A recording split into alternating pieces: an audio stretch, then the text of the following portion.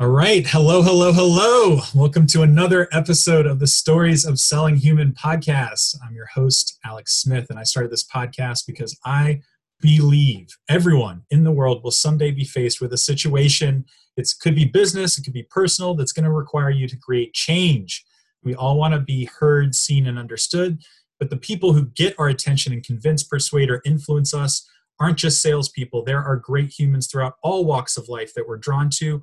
I'm going to share their stories so that we can tap into what makes us human, practice our human skills, and ultimately we'll all become better at selling by being human. All right, gang. Oh my God, I'm so excited. I'm getting chills right now for this guest. This dude is a orator of storytelling. He's a master of storytelling. He happens to be a strategist in it. He's also a voice and coach for the Sales Rebellion.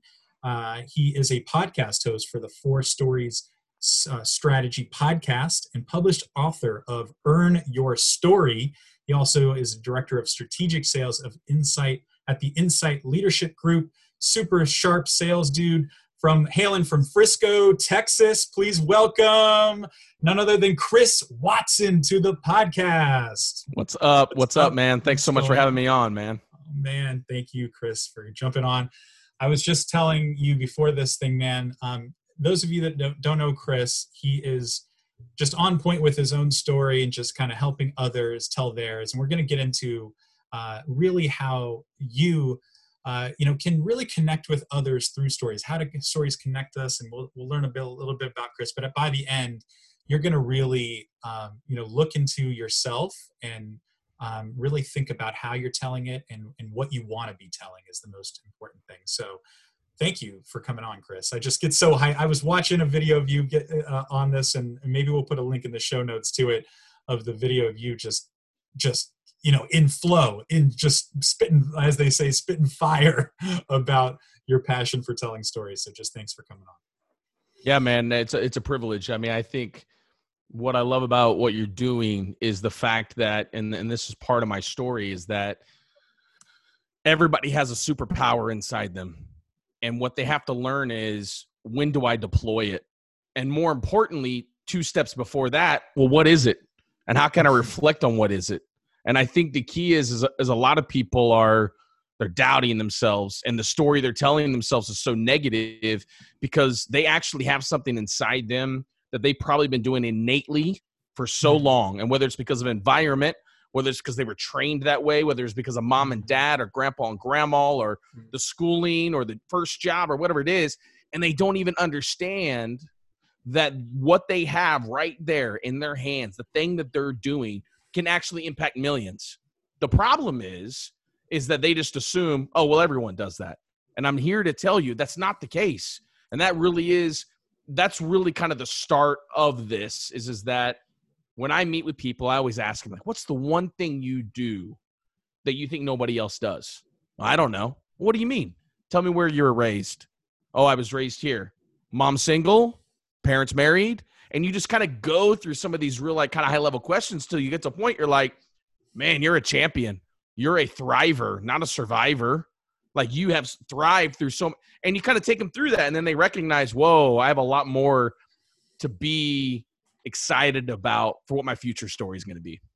I love it. Before my first question, I just want to respond to kind of what you just said there. So my whole reason for starting this is I really truly believe that's why I had the word stories in it. I thought of a lot of different names of this, but selling human, I do believe that it's all inside of us. Any person being good at sales, just by human skills, just seeing people, really being curious, having empathy, being generous, caring about people, having it be about more than just your agenda. But then what makes us so unique is we all have these crazy stories of our lives, and they're so unique, and people are afraid of telling them, or that they're just not going to be important enough to tell.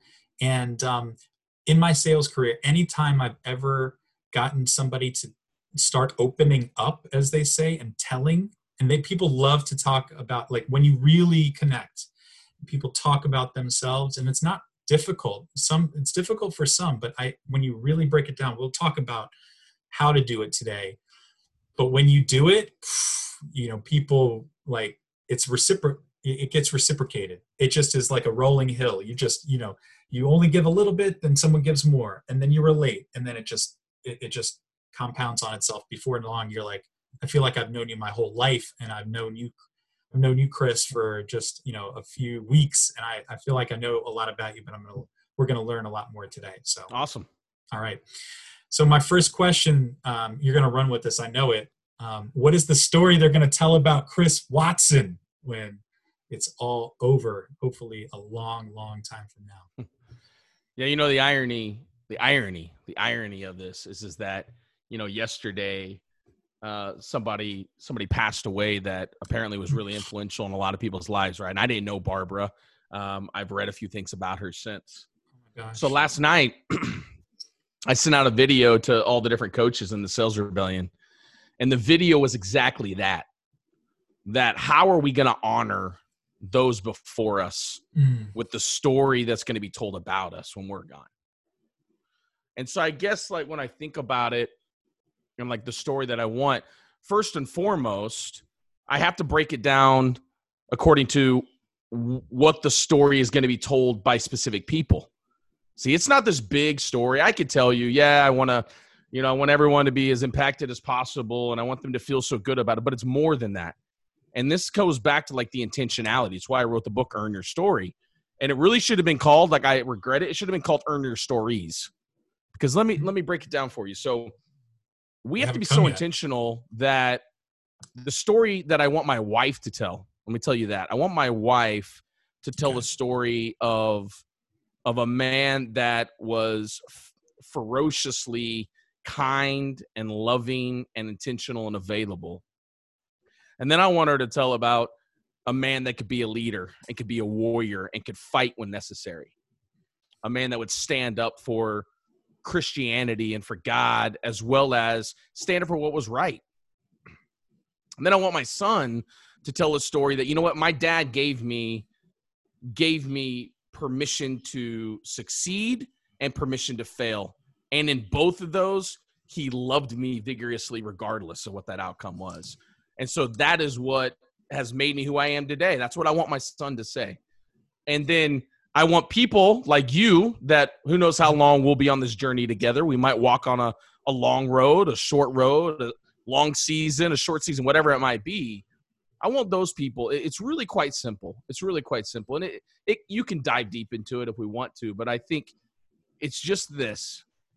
They let me see that my future story was bigger than what I had ever thought it was going to be previous to meeting them. That's it. I want people to understand that like this false word of potential is weak because no one knows your potential. Only you. And really, if you think about it, potential is a myth because there is no ceiling to potential. It's whatever you desire that you want to be. And then not only that, but we really truly base potential and credibility on other people's opinion. Well, if I have my own definition of what success is, right? For some people, might say, well, I want my son to go to Ivy League and get an MBA and run a multi-billion-dollar company. And that's the story that I want my son to have. Well, are either one of our stories wrong or right or incomplete? No, it's not. And so I think for those people that, we walk on a road for a short amount of time. And then the last group I would say is my extended family. Man, I was the first person in my family to graduate college, in all of my family. Moms, dads, aunts, uncles, brothers, sisters, cousins, great-grandparent. I was the first person in that entire lineage of people. Wow. And this leads me to what I said earlier. I didn't know it was a big deal. You're saying, wow, I didn't even know. Why? Because that's the expectation I held myself to. So that was the story that I held myself to. So it no longer was a wow, because that was the expectation. And that's why I believe people need to have a future story that holds them to a high expectation of the actions that they're going to take. Because if I work backwards and I say, what story do you want to have when you're 75? Or what story do you want to have when you pass away? Well, now I'm much more intentional about my relationships today. I'm much more intentional about my time today. I'm much more intentional about how I live my life today and the careers I choose. I'm much more intentional how I execute in my sales job. But I want my extended family, man, like and I won't be around for this unless there's some cool way that like you're in heaven and like they peel the clouds back and you get to look down and hear what they're talking about. But I don't think I need that at that point. But I want people to say, man, like, man, great grandpa Chris, great grandpa Chris. Did you know he published these books? Did you know he spoke this language?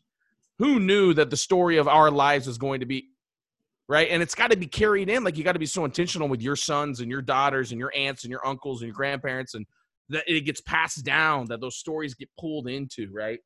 So I don't know if that's a complete answer for you, but I think it's segmented. I think I can't help but live an intentional life with all of these different relationships. And I've got 4 friends, 3 of them that I've known since I was 3 years old. And we have done everything. We've broken world records. We've gone to Groundhog's Day in multiple countries. We've done crazy stuff, man.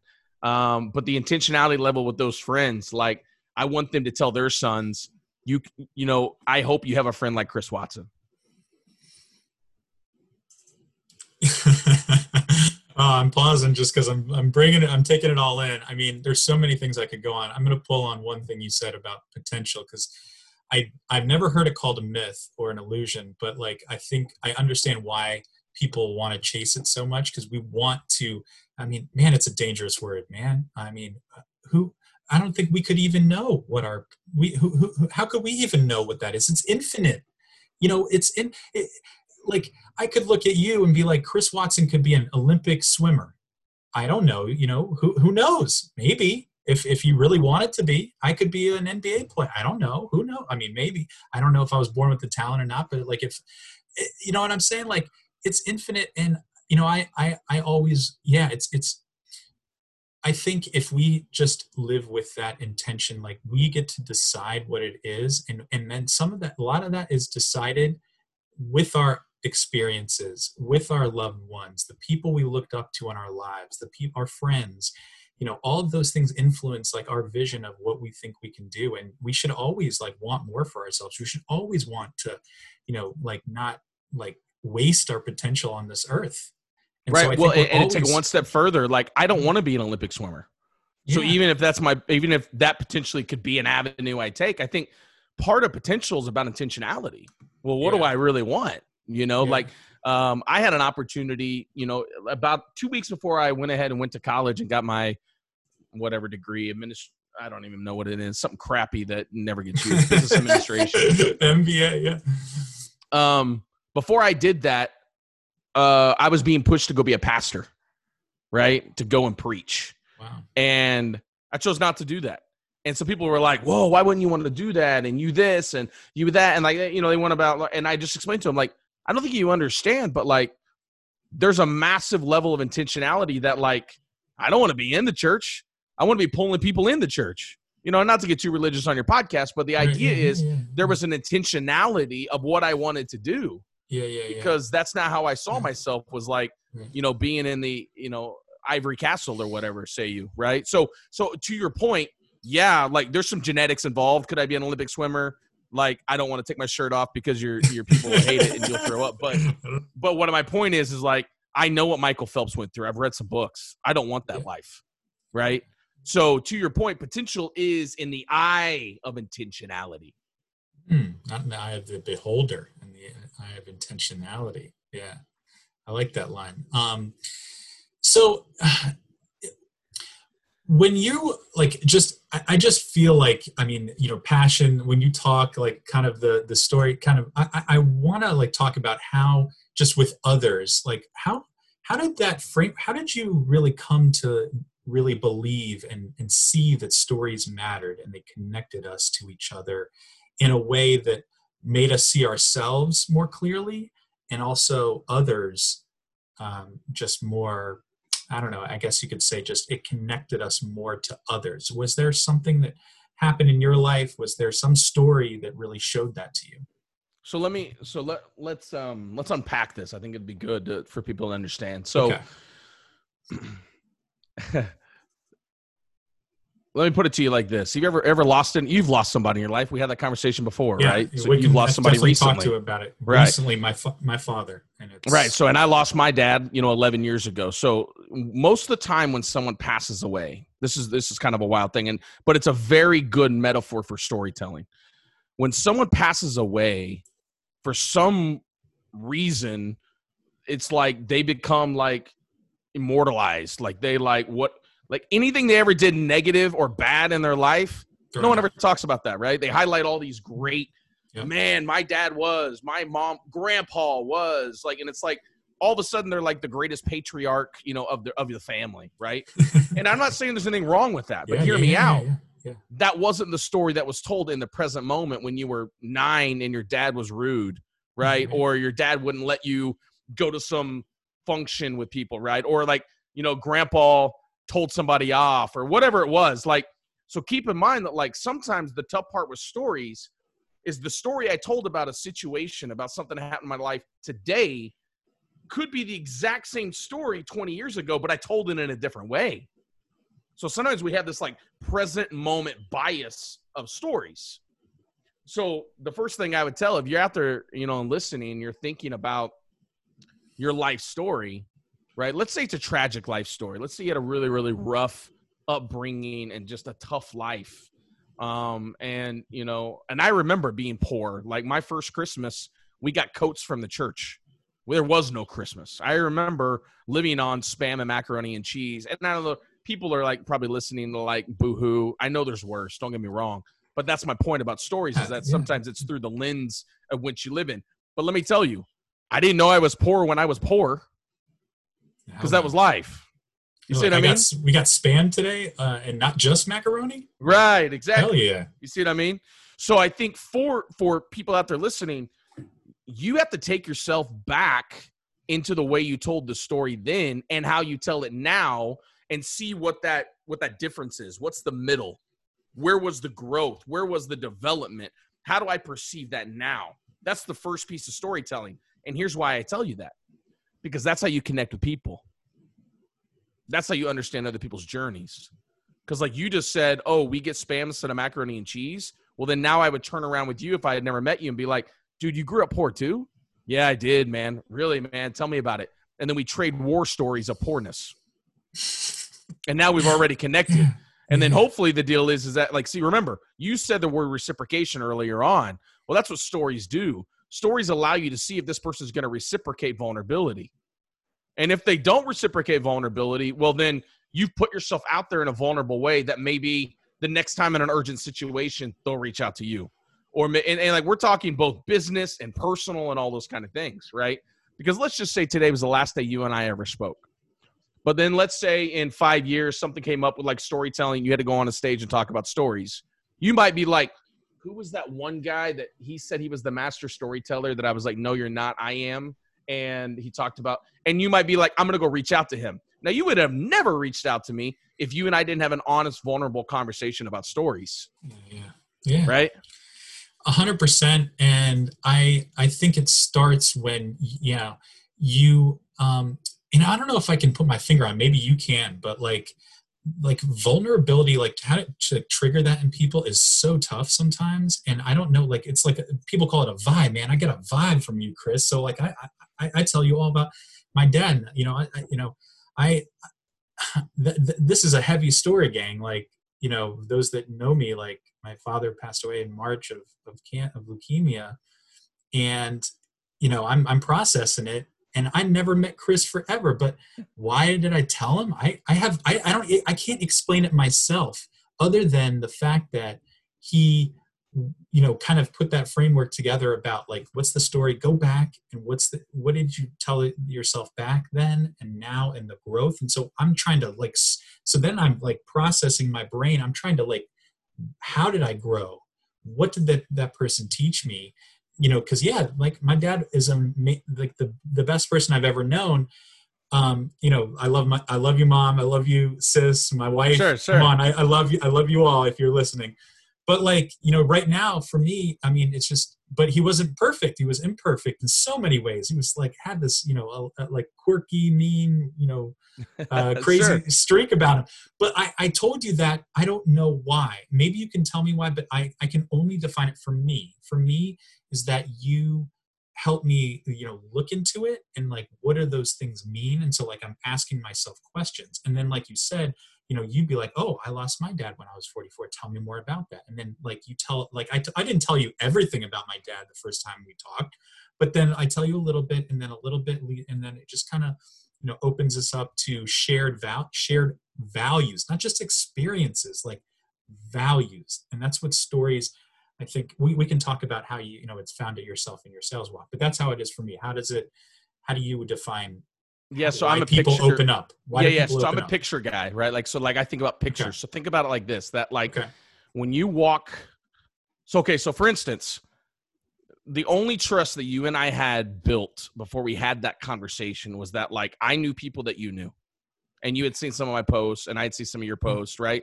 Like I had no idea that at that time you were out of a job. I still thought you remember I called, hey, how's it working for this guy? You're like, oh, I don't work there anymore, right? I'm trying not to be like desperate on LinkedIn. Correct, right, and I get that, but my point is that like you have to try and build trust in a quick amount of minutes, seconds. And so the picture I always think about is that when I'm interacting with somebody, they already have their shield up. Think about a superhero and a shield, right? They already have a shield up because they don't trust you. They don't know that they want to reciprocate. They don't know who the hell you are. Right. And so the only way to penetrate a shield is by saying, listen, I don't have any weapons that are going to hurt you. Right? Because that's when someone lowers their shield. Oh, this person's not trying to hurt me. Even, and here's the truth, even if maybe the shield is held up because they don't want to hear about your emotions because they're not ready to discuss their own. And that's okay. But see, like I go into every opportunity as thinking my vulnerability is actually what makes me most powerful, not the weakest. Because if I can discuss with you that after my dad died, my aunt died of a meth overdose, and there was no such thing as a funeral. Why? Because she didn't impact anybody's lives, not even her own kids. Or tell you like, hey, what happens when the city calls and says, hey, by the way, we have your aunt, and it costs you $75 if you want to cremate and have the ashes, or we can just dispose of her as if she's a missing person. Like, think about that for a moment. No so like, way, like, right. Like, so for instance, when you think about that like dynamic of what went on in my heart and in my life of losing my dad and losing my aunt and the different ways we lost them. And at my dad's funeral, his janitor of the newspaper he was a publisher of, and then also the wealthiest person in the town I grew up in, were both in the same room, probably never again, probably never up until that point. And now you have the stark difference of standing room only for my dad and no one shows up for my aunt. Like, dude, we're talking about in that moment of like, whoa, that is some massive separation of these two people's lives. Now, here's the key. I can talk to you about the emotion that I felt in both of them, and I can talk about it to a degree that now my vulnerability becomes powerful, because if you're the one in the room that could be the most vulnerable, you're the most powerful in the room because you don't have any emotions that you haven't gone through. There hasn't been any stories in your life you haven't gone through. I can tell you why I failed every time. I can tell you why I succeeded every time. I can tell you why my wife married me. I can tell you why we have our 4-year-old son and who he is and why he misbehaves and why he doesn't misbehave. And I can tell you why I failed at some Fortune 500 companies. I succeeded at Fortune 500 companies. I can tell you why I quit my job at a Fortune 500 company to go be a high school teacher and coach. And tons of people look down on me. I can't believe you're doing that. And then I can tell you about coaching and becoming the number one team in the nation and everyone's saying, you're going to kill it. And then I'm going to tell you about when I quit my coaching job the very next year after being the number one team in the nation to go back into an entry-level sales position where a 27-year-old great guy is now my manager. And I'm 37. And people are like, dude, what are you doing entry level? Why aren't you don't get it. But see, I can tell you all of that because vulnerability is powerful.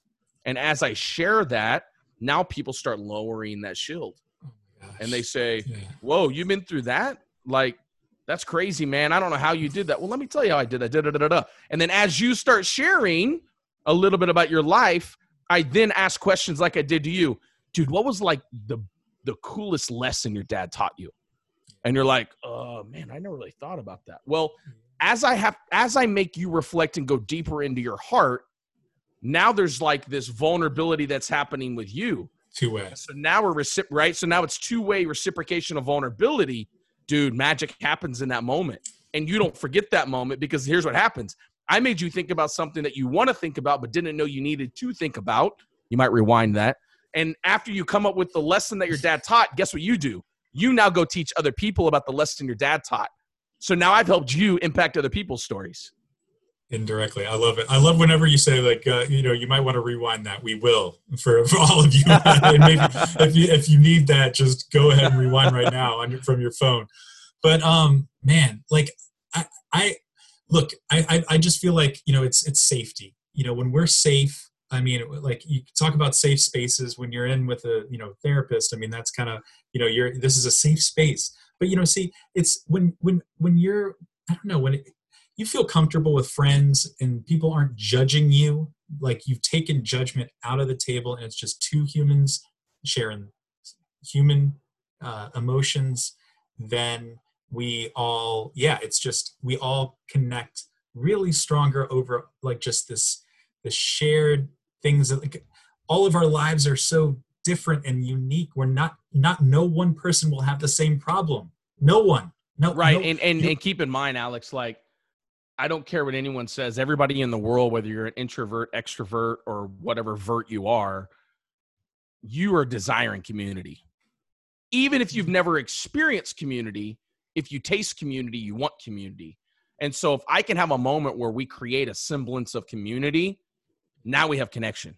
And so I think like that's how I go into every situation of talking to anyone, is like, I wonder what community would look like for this 50-year-old woman that had 4 kids that now starting her career over.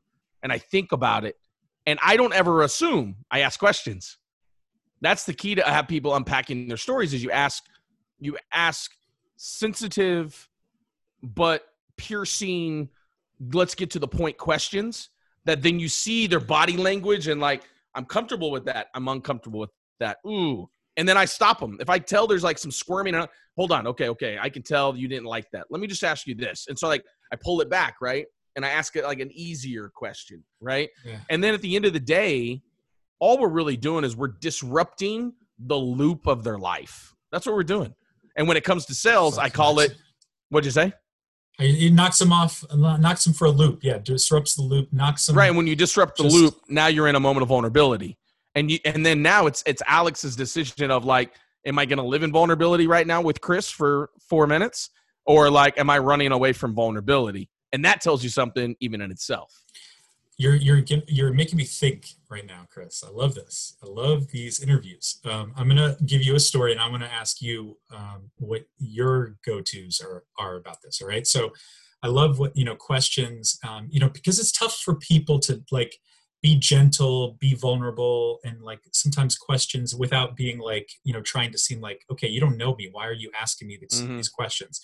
So my dad was a teacher. I hate to say will always be a teacher, because, I think what you said about community can exist between one-to-one, because one-to-one is all of those people that other person knows that you will potentially influence with your conversation of what they've remembered from you. So what a question, my dad, story about my dad. So he's in the hospital and he stayed for a month and a half, got out of the freaking hospital from the ICU. On his deathbed, people said he had a couple of days, got out of the freaking hospital. But what he always said, like he really loved, is like the connection with nurses, and he connected with every nurse that ever came. And a lot of them were from like other countries, and he's lived all over Africa. And he asked him one simple question. You want to know what it is? Want to hear? Yes. Where are you from originally? And these nurses be, oh, I'm from Sierra Leone. Oh, no kidding. I lived in Sierra Leone. And then no joke. He goes, he's barely moves. He goes, howdy body. What the fuck? What did you say? And he can barely talk. Howdy body. And this nurse goes, oh my God. And I'm like, what? He knows Creole. He knows not only Creole, he knows like the Sierra Leone Creole version. Right. And howdy body literally means, how are you? Like, how's the body? And they started talking in the language, and he could talk to people in all sorts of languages. And I'm not saying you need to know all sorts of languages, but knowing where someone's from, and then they tell stories. That was a great one for. I've used it on a cold call recently, and the person just opened up to me, and it was wild. Right. And I think what you're speaking to specifically on that is that your dad may not have asked the "where are you from" originally question if he didn't know he had the competence to back up that conversation. Yeah. That makes sense. Like, yeah. I'm not going to open a conversation with a cardiovascular surgeon about, the aorta and my dad having, a hole in his heart at childbirth, because I can't competently discuss that conversation. Right. Now, that being said, I might say, man, I'm extremely thankful for people like you. Did you know my dad was the first open heart surgery in the state of Missouri, which is a true story? And then I let them go. Yeah. Really? That's fascinating. Okay. Do you know of this? That. Do you know of this? Listen, I don't know the medical stuff. You are the expert in the room when it comes to that. But I can tell you some stories about my dad after having heart surgery at 14, his second heart surgery, of going and playing football 2 days for 2 days. Like, you see what I mean? Like, I can't connect with him on the competency level, but your dad could. And that's what he did with these nurses, is that, because remember, we're talking about community. You know what he did for them? He let them, for just a split second, have community with him, because he could actually speak the language. He may have been able to talk about the culture and the food and the geography, and like, aren't you so glad it's cooler here than it is there? And then she says in Creole, I'm actually cold most days, right? Yeah. He's having community with her from her early childhood, and that's, you can't tap into that.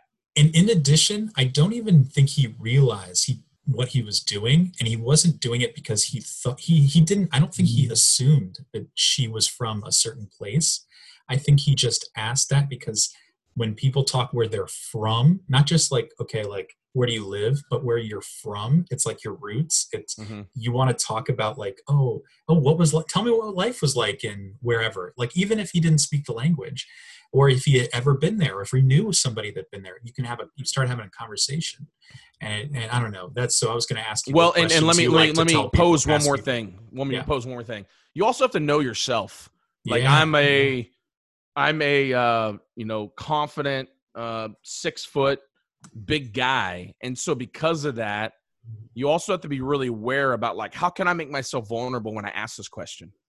So like, if someone's sitting down and I'm talking to them, I always try and sit lower, or I'll crouch down. Yeah. Right. So there's some of that stuff that goes into it. So my point in saying that, your dad was in a vulnerable situation. He's the patient. Sure. Yes. So he's asking a question about somebody's childhood. And like, I know for a fact, I've asked questions that people that I like kind of get a hint that maybe they're international. And then they'll say to me, well, I'm from here. And I've almost upset them by asking that same question. Interesting. See what I mean? Yeah, your dad asked it, but he was in a vulnerable state. So he almost had like carte blanche. He could have asked almost anything. Right? So whether there was intentionality or not, they saw him as, once again, their shield was down. He's not a threat. And that's why nurses, my mom was a nurse for 20 years, has some of the most phenomenal stories ever.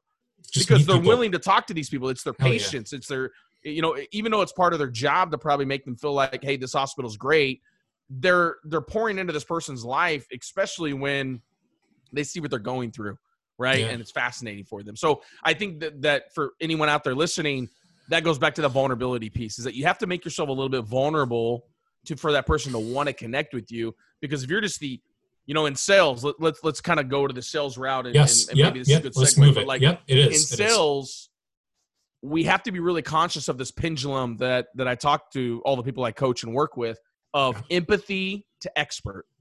And so what that means is that, like, we have to start with empathy. Imagine a pendulum. I try to paint a picture for people to think about. Imagine a pendulum. It's swinging side to side. Well, we swing to empathy first when we're meeting with anybody, and we're trying to be empathetic and connect with them. We're speaking to them on a level of like, I'm here to be different than every other person you've ever met with.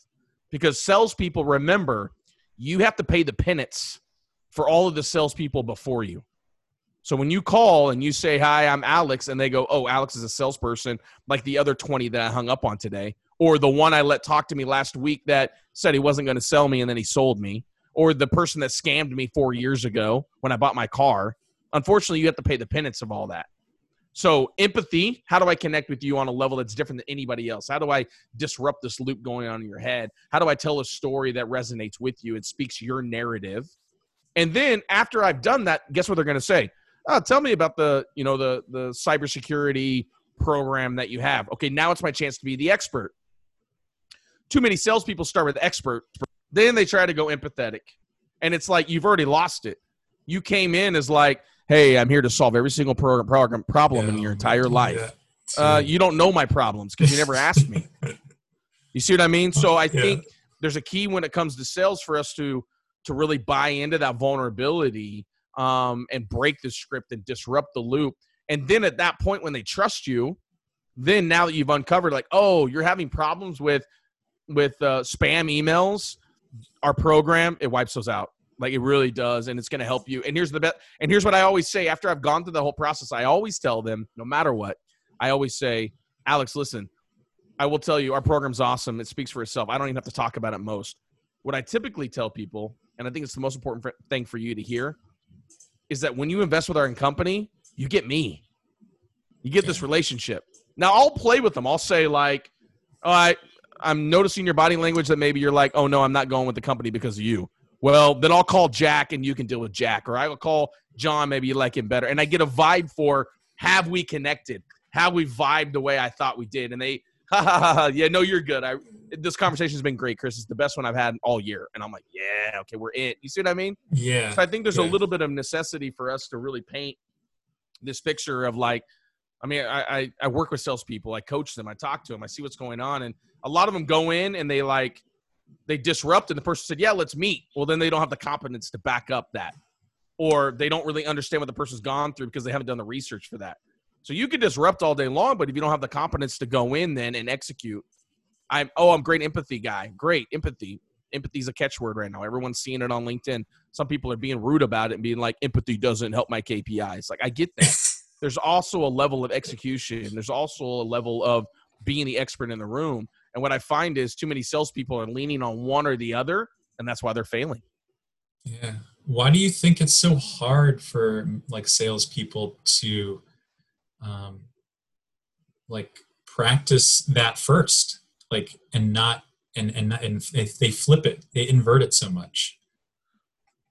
I mean, we're fighting 100 years of how sales has been taught. Okay. We're fighting Wolf of Wall Street, right? We're fighting, like, name all the movies. I mean, like, when's the last time you saw a salesperson that was actually empathetic on a movie or on social media? Or no, like we're fighting. It's no different than like what the hip hop culture fights, right? Like every rapper, everyone's automatically like, oh, they're gonna have drugs and they're gonna have girls and they're gonna have money, and then you find one, you're like, wow, this person. They're actually talking about real life stuff, and they invest their money in. They're a venture capitalist on the side, and no one knew because, like, like Alex, people are lazy. It's just easier to fit the norm. It's easier just to say you are this. Yeah, totally. Right, totally. And I mean, like, aren't you more than the titles you have? Yeah, aren't you more than the competencies you have? Wasn't your dad more than just the teacher at the junior college? Well, yeah, he was. Yes. But unfortunately, here's what happens. We find our identity in the commission check. We find our identity in exceeding quota. We find our identity in our jobs. And because we find our identity in those, we go 150% into those. We don't go into vulnerability. We don't go into empathy. We don't go into who we really are because we don't find our identity in that. And that's the risk we run in America, period, is you start as a young kid, you're in college. They're telling you, you're going to go get this job. You're going to go get this job. And probably up to that point, you made $15 an hour and you were happy about that. And now you're getting ready to make a huge jump to making $50,000 to $60,000 in some mythical world as an engineer. Maybe you make $100,000 right out of college. Here's the problem. You have never had really anything to hang your hat on as far as identity. Because think about it.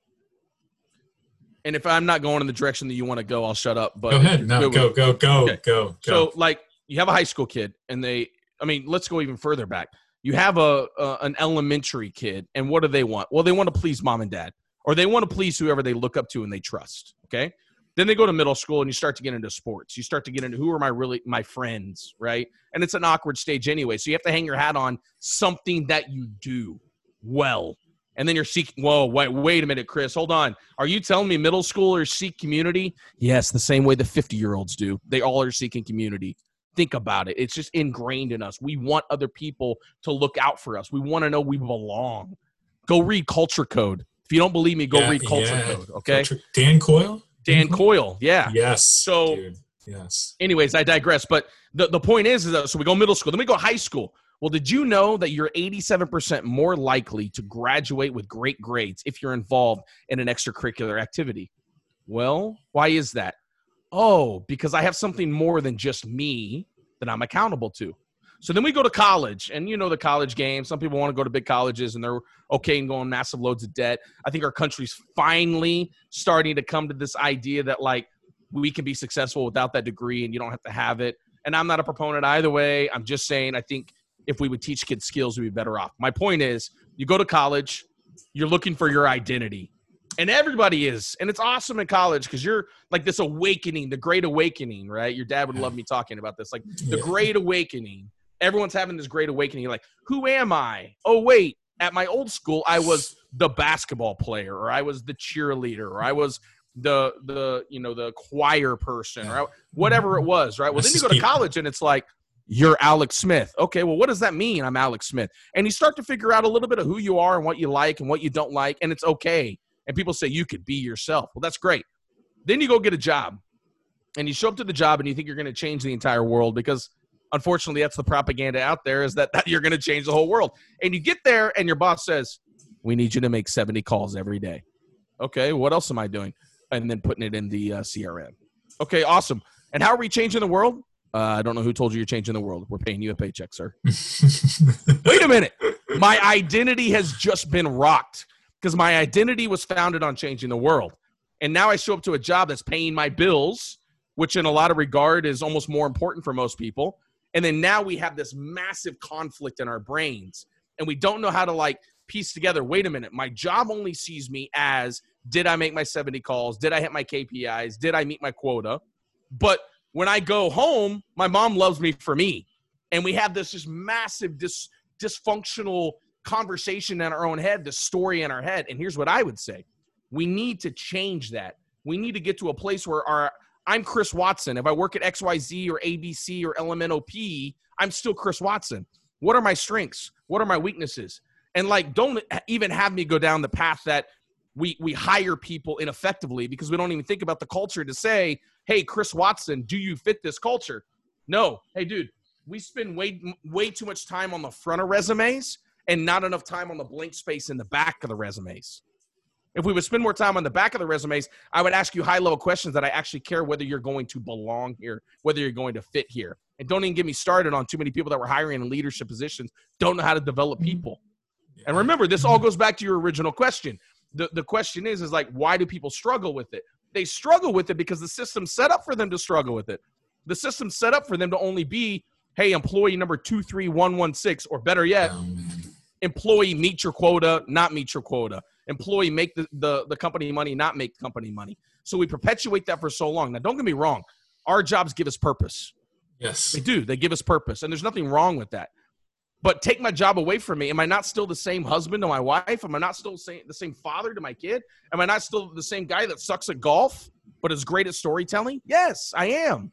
If we would take more time to develop the skills and the identity of who I am, and not to make it super religious, but like I see myself as God sees me, right? And I have to, because that's the true identity that I live by. Not everyone out there does. That's okay. But then start to really uncover, who are you?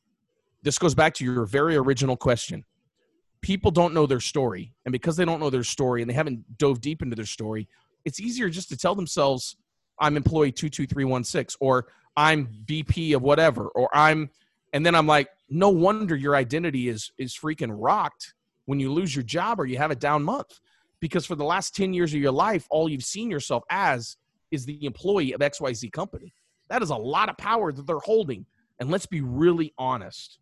They only affirm you. In fact, the relationship that you have with them is what I call performance-based love. Ooh, performance. And so the only time they love you is when you perform.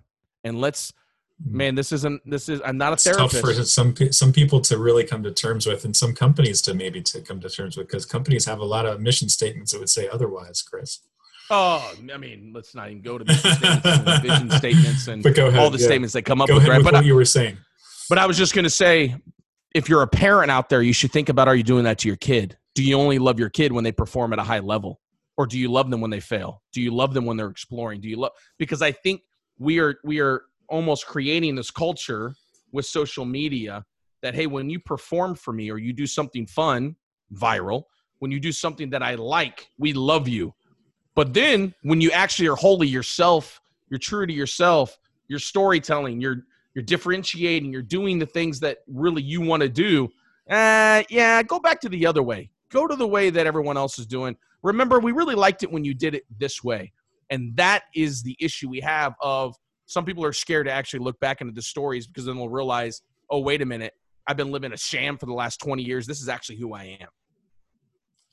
Man, there's, oh my goodness. I know we are so much more than our work. I like to say, I'm going to, I give credit where it's due. Lori Rudiman, she's an HR, awesome rock star. She just put a post that says, your work is not your worth. Your work is not your worth. And she just repeated it like 8 times, and it's like 500 likes later. And it's a simple statement, but it charges people up, because we put so much of our effort and our worth into like our jobs. And I get it. We want to have purpose, but who we are is way more important than what we do. And the difference we make is so much more important than the freaking job titles others create. And I think I put that on LinkedIn. It's just, I think, just to wrap this all up, because I could talk to you for a long, long time, but I think, I think those perceptions about what sales is and what others think it is, and call it whatever you want, gang, but take those strip away. Like you said in the beginning, those shields go down when we actually get real with ourselves and try to be really, really, really real with others in a way that's not just like, say we are doing it, but like put intention behind it. And Chris gave you a lot of ways to ask questions and to tell your story and to kind of like look inside and give you growth. I want to keep talking. I'd like to say one more thing. But I think tell me what I might have missed. Yeah. If you're in sales and you maybe just started out, or you've been in sales for a really long time, and you need a reset, you need to tell me a way I can reset, I can kind of refocus, because I actually want to use storytelling. I just struggle with it. Yeah. I would just tell you, you're overthinking it, because you're selling every place in your life, right? Yes. Like you sell with the relationship with your spouse or significant other. Yes. You sell with your mechanic when you're getting your car fixed. So like some of these things that we do, we don't want to call them sales, because, by the way, it's considered the second worst job in America. I think number one's like working for the IRS. Yeah. But we naturally do these things, and you don't call them sales. You almost look at it like the skill that you have. Like, man, like, I don't know how it is, but they always throw in the extra package when I go to, or they always upgrade me when I go to the hotel, or and I'm like, yeah, because you sold yourself. You connected with them on a level that they did something that they uncharacteristically don't do for everyone, because you disrupted the loop, because you connected with them in a way that, like, oh, their name is Susie. It's like that movie, Catch Me If You Can, right? Back in the day. The reason why he could play so many parts was because the common theme was he connected with them on a story level every single time. And so they believed him. He did his research, he spoke like the doctor, and he spoke like the pilot, and he played the part, right? And so I think for anyone starting out, remember, don't overthink it. I know you're being told a lot. You've been hit with a fire hydrant at your job. And maybe for 20 years, you just gotten stale. Your story just isn't that good because you only look at it from one prism. And there's other perspectives you can look at your story from. And so I think it's really important for people to hear that, like, we say stories and people think I'm talking about reading to my 2-year-old. Well, I do sell my 2-year-old on my 4-year-old on going to bed. And so I think, like, we've got to change in the world this word sell and selling. And like, even in the dictionary, it's to ask somebody to manipulate somebody into doing something they don't want to do. exchange something for value for profit. Right. And so I'm just like we have to get to a place where we just realize they're a person, I'm a person, and we have life that we can connect on so that I can help you in a problem that you're not going to disclose to me until you trust me. Mm-hmm. Mm-hmm. Right. And so that's what you and I did, when we spoke the very first time, is that we connected on a level of the times when we neither one had jobs. We connected on a level where our dads passed away, and we've connected on a level where we both like stories, and now I'm on your freaking podcast. And we only did that by a mutual trust of sharing our lives with each other. Now, if I fast forward, this also means that at some point, if you say, I want to be a better storyteller, that like I can connect with you on a level to sell you my $500 course on being a master storyteller, which, by the way, there is no such thing out there. Don't go look for it. I will do that for free for you because we all have great stories and everybody is a master storyteller. It's like Potential, because the one authentic story that no one else has is your own. So anyways, I just wanted to make sure that I put that out there, that like whatever's, and find me on LinkedIn, find me somewhere, look me up, reach out to me. I'll send you a book. We'll connect, part of this, what I want in the future, man, is the last thing I'll say, and then we'll go, is I just want every single person to realize that no matter the tragedy, no matter the success, no matter what you've gone through in your life, your story has something to offer other people. And so the very first story in the 4 stories is the story that we tell ourselves. And so some of you are telling yourself a story of, I'm not good at my job, or I don't have a way to share, or I don't know how to connect, or, well, all that's going to come to fruition because that's the story you're telling yourself.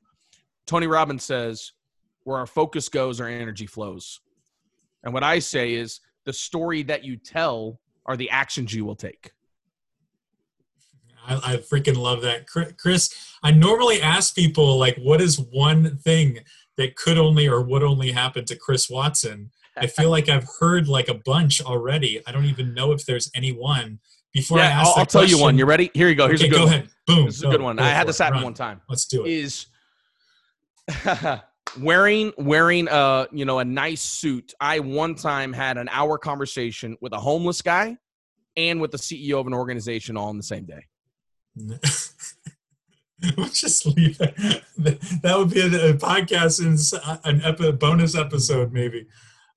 Chris, the last thing before we go, man, what you said, anyone can do, not just sales, quote unquote, people. We all can do. All human beings can do it, because when that stuff happens, you don't feel sold. You just feel good, in my opinion. I don't know. All right, Chris, man, I might have to, do this again with you. I always love talking to you. Just thank you so much. And, we'll put all your information in the notes, all right, where people can find you. Cool. Thanks, brother. Appreciate it, man. It's I look forward to part 2 at some point. All right, let's do it. All right. Done, man.